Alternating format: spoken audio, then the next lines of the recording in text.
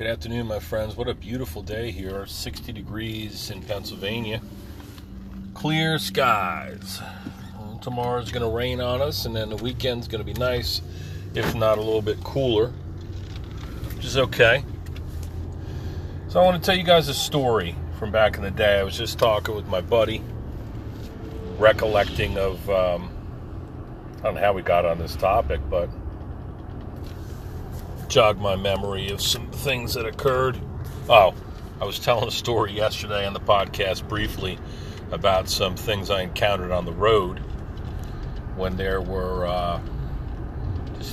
like a tractor trailer that was disconnected in the middle of the highway, and then there were Flagger Force guys with their signs were fucked up and crazy shit. And so we're talking about distracted drivers because, of course, for a very long time before the shit hit the fan with the coronavirus here, there's other problems in the world, and one of them is car accidents. A lot of people die and are injured in these accidents. And when you think about it, it's quite a bit. I was listening to a podcast a while back. They were talking about how incredible it is actually that you can give pretty much a child, a 16 or 17-year-old, the responsibility of driving a 2-ton vehicle. All you got to do is take a little written test and do your driver's exam, and you can go out there and ride around with your own missile on 4 wheels. Seriously, people, it's a lot of responsibility, and yet we assume this responsibility. We're out there cruising around, burning up the friggin', on these 2-lane roads and driving across the friggin' country, and every day we're going in and out of work and school and shopping centers. It's pretty incredible that there's not more accidents on the road.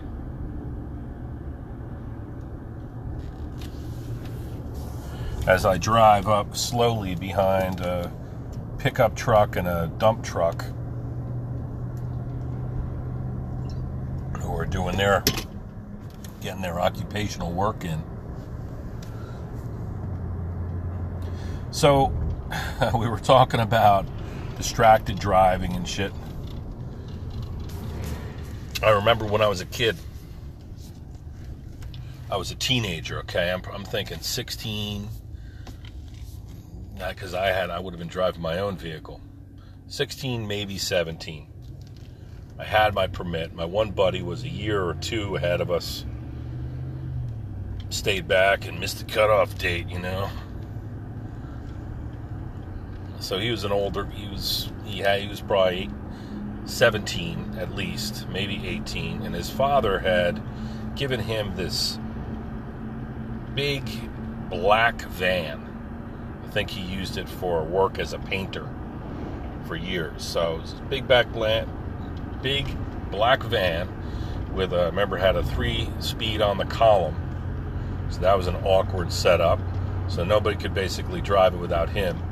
And then sometimes, in order to get into third gear or one of the gears, he had to fiddle with it and kick it and mess around with the transmission a little bit somehow in order to get it shifting into gear. It was a tricky thing to find that gear because it was a beat-up black work van.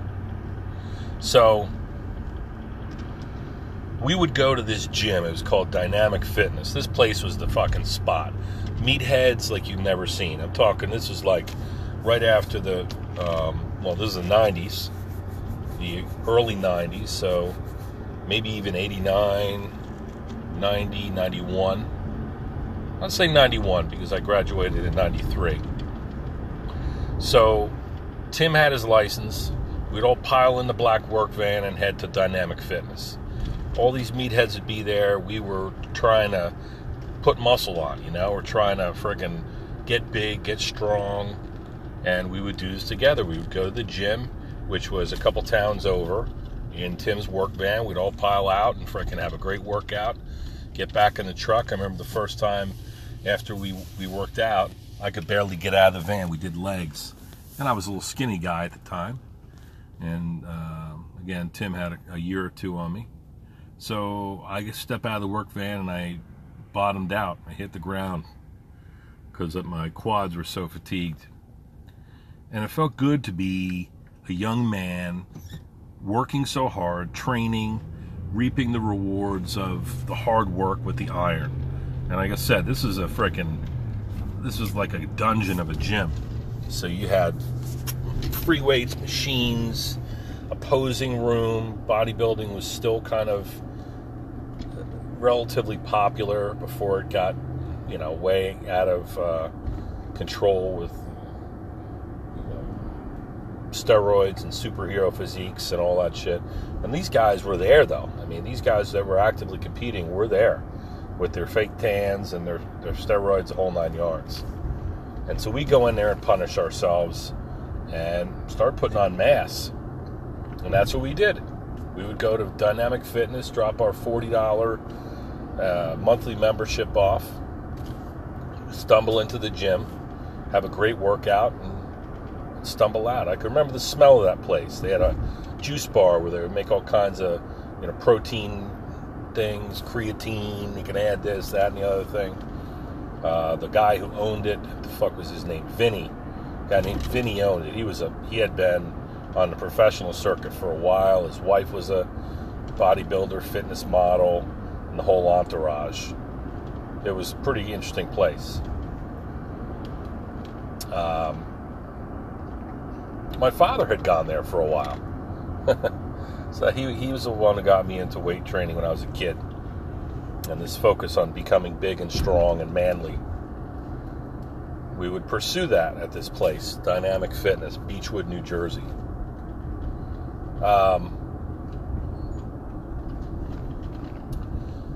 So we're on our way to Dynamic Fitness. Tim would pull up at the van, wave to the family, whatever. We hop in, and we would frickin' take off. Head to Beechwood, shooting the shit, listening to Metallica. Remember the track we always listened to back then was And Justice for All. Great track, So there was some beef that one of my buddies had with the guy in the neighborhood. His name was Tony. The guy who was jerk off. We had it in for this kid. He was going to fight somebody. He was going to do this. He was picking on somebody's kid brother. He had done something to offend someone. So there were words that were exchanged. And, then we were kind of on the lookout for these guys for a while. Like, we would call it being after somebody. Oh, such and such is after me. I'm after him. Or, Tony is after me. Right? That meant that somebody was going to look for you and, beat your ass, basically. Violence was pretty much left on the playgrounds or in the abandoned lot. There was, there was a lot of fights that I had attended. I had been on the scene for, in playgrounds and in sand pits and out in the woods at parties and stuff. Shit like that, So it was pretty common, but, people would get their ass kicked and they'd get up and wipe their face up and, maybe they'd have a newfound respect for one another, whatever. Maybe they'd fight again. I remember seeing these things quite a bit growing up. I was rarely in them, but I saw quite a few of these fights. So we were on the look. We were after this kid Tony because he had done something pretty disrespectful, as I remember, and so we had it in for him. We're driving out of the back roads of our town, heading to the main roads. Going to head up to the friggin' Dynamic Fitness. We see a little car that Tony and his band were in. His band, not a musical band, but band of friggin' turds. These little loudmouth fucks. I think they were druggies. And they had this fat girl that would hang out with them. It was one of their girlfriends or whatever. And she had just gotten this brand new little car. I remember it was a Ford Fiesta or a Festiva or something. Little gray thing with some teal and pink accents or something, a little tiny car. And they were all piled in it, and somebody in our van said, "Hey, that's her car, that bitch." And we're all laughing and carrying on. We follow them. Now they know it's us because Tim's unmistakable black work van, and we're chasing him around, and Tim is fiddling with his 3-speed on the column and turning corners like we're the A-team. We're chasing them around. We chased them around for what seemed like 10 minutes, up and down, everywhere. They stopped. We would try to get out of the car. They would take off. Finally, they had enough. We had chased them down. They come to a stop in the middle of the street, some back street in Lacey Township, New Jersey. Come to a screeching halt, and we're like, all right, so we get out of the van to go beat the shit out of these guys. The Ford Festiva is placed in reverse, and they ram us from the front. They back into us. I mean, there was probably 25, 30 feet between us. They back up full speed, all the acceleration they could get going, given that distance, and they ram us in the front. Now, we're in a big black work van. We felt a little bit of a jar or a thudding, sort of, mild shock that they would do that. And when we felt that little impact, we're like, holy shit. Right underneath us, we're sitting up high in this big work van, looking at this big front bubble window. The rear window in the Festiva, it shatters. It goes everywhere, man. Pieces of glass were in these dirtbags' hair. It was over the front hood of the van. And they're shielding themselves, the little dirtbags in the car, hunkering down. And now we're getting out of the van again, because they're hooked up on us somehow. It turned out that the Festiva, this little car's bumper, was stuck under our big bumper of the van. And as we go out to beat the shit out of them, they're like, "Let's get out of here." So they freaking floor it, and they were still hooked up to us.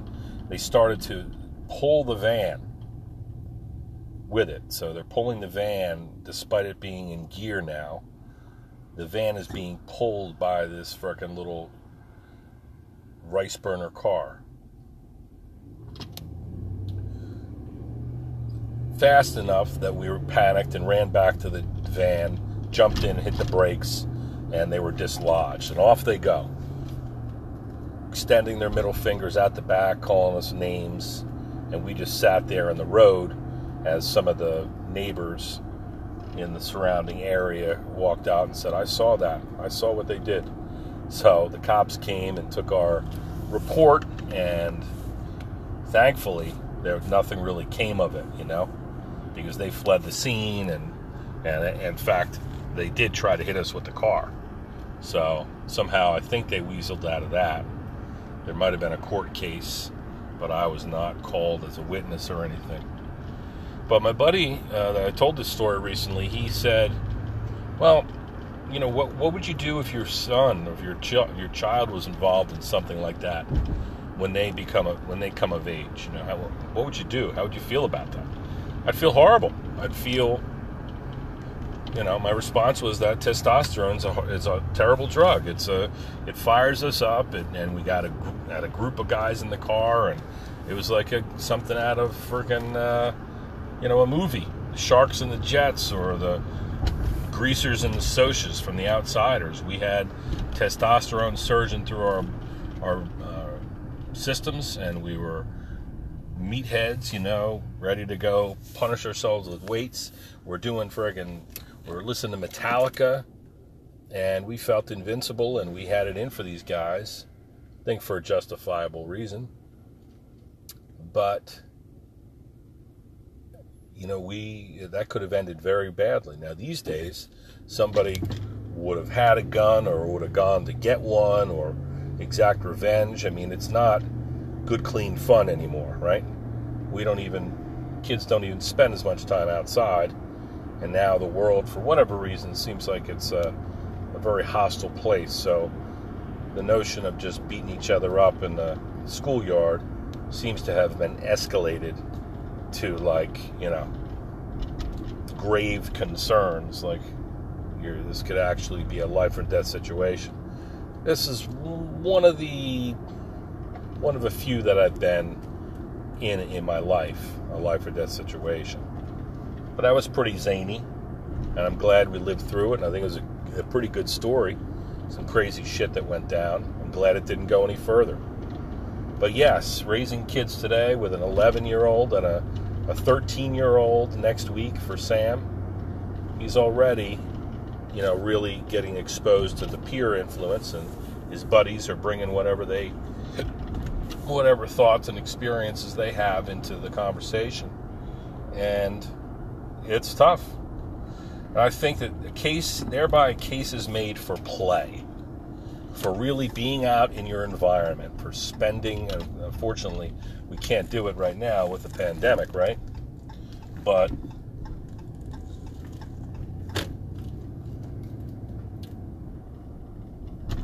a case is made for getting out in the environment of our community and playing, affiliating ourselves with the people and the things in our community. Heading down the park, playing a pickup game of basketball, you know, playing a sport, understand what it's like to have to compete,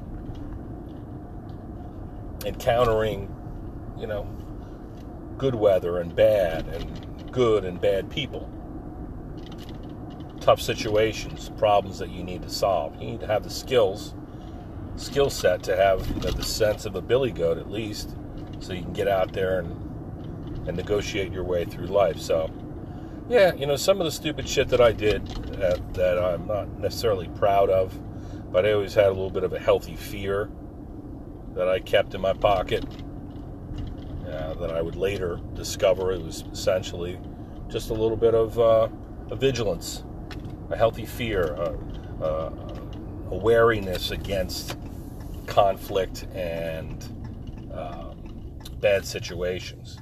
I think I told my friend, and that I was speaking with, and I'll tell you now, I think that it's situations like this, some of the trouble and experimentation that you undertake in your youth that can make you as an adult. Because if you learn those lessons, you learn how to deal with these problems, and you're able to adapt and realize wrong from right. And that's what we're trying to do. So, switching gears a little bit, trying to tell some stories. Love and respect. Talk to you guys soon.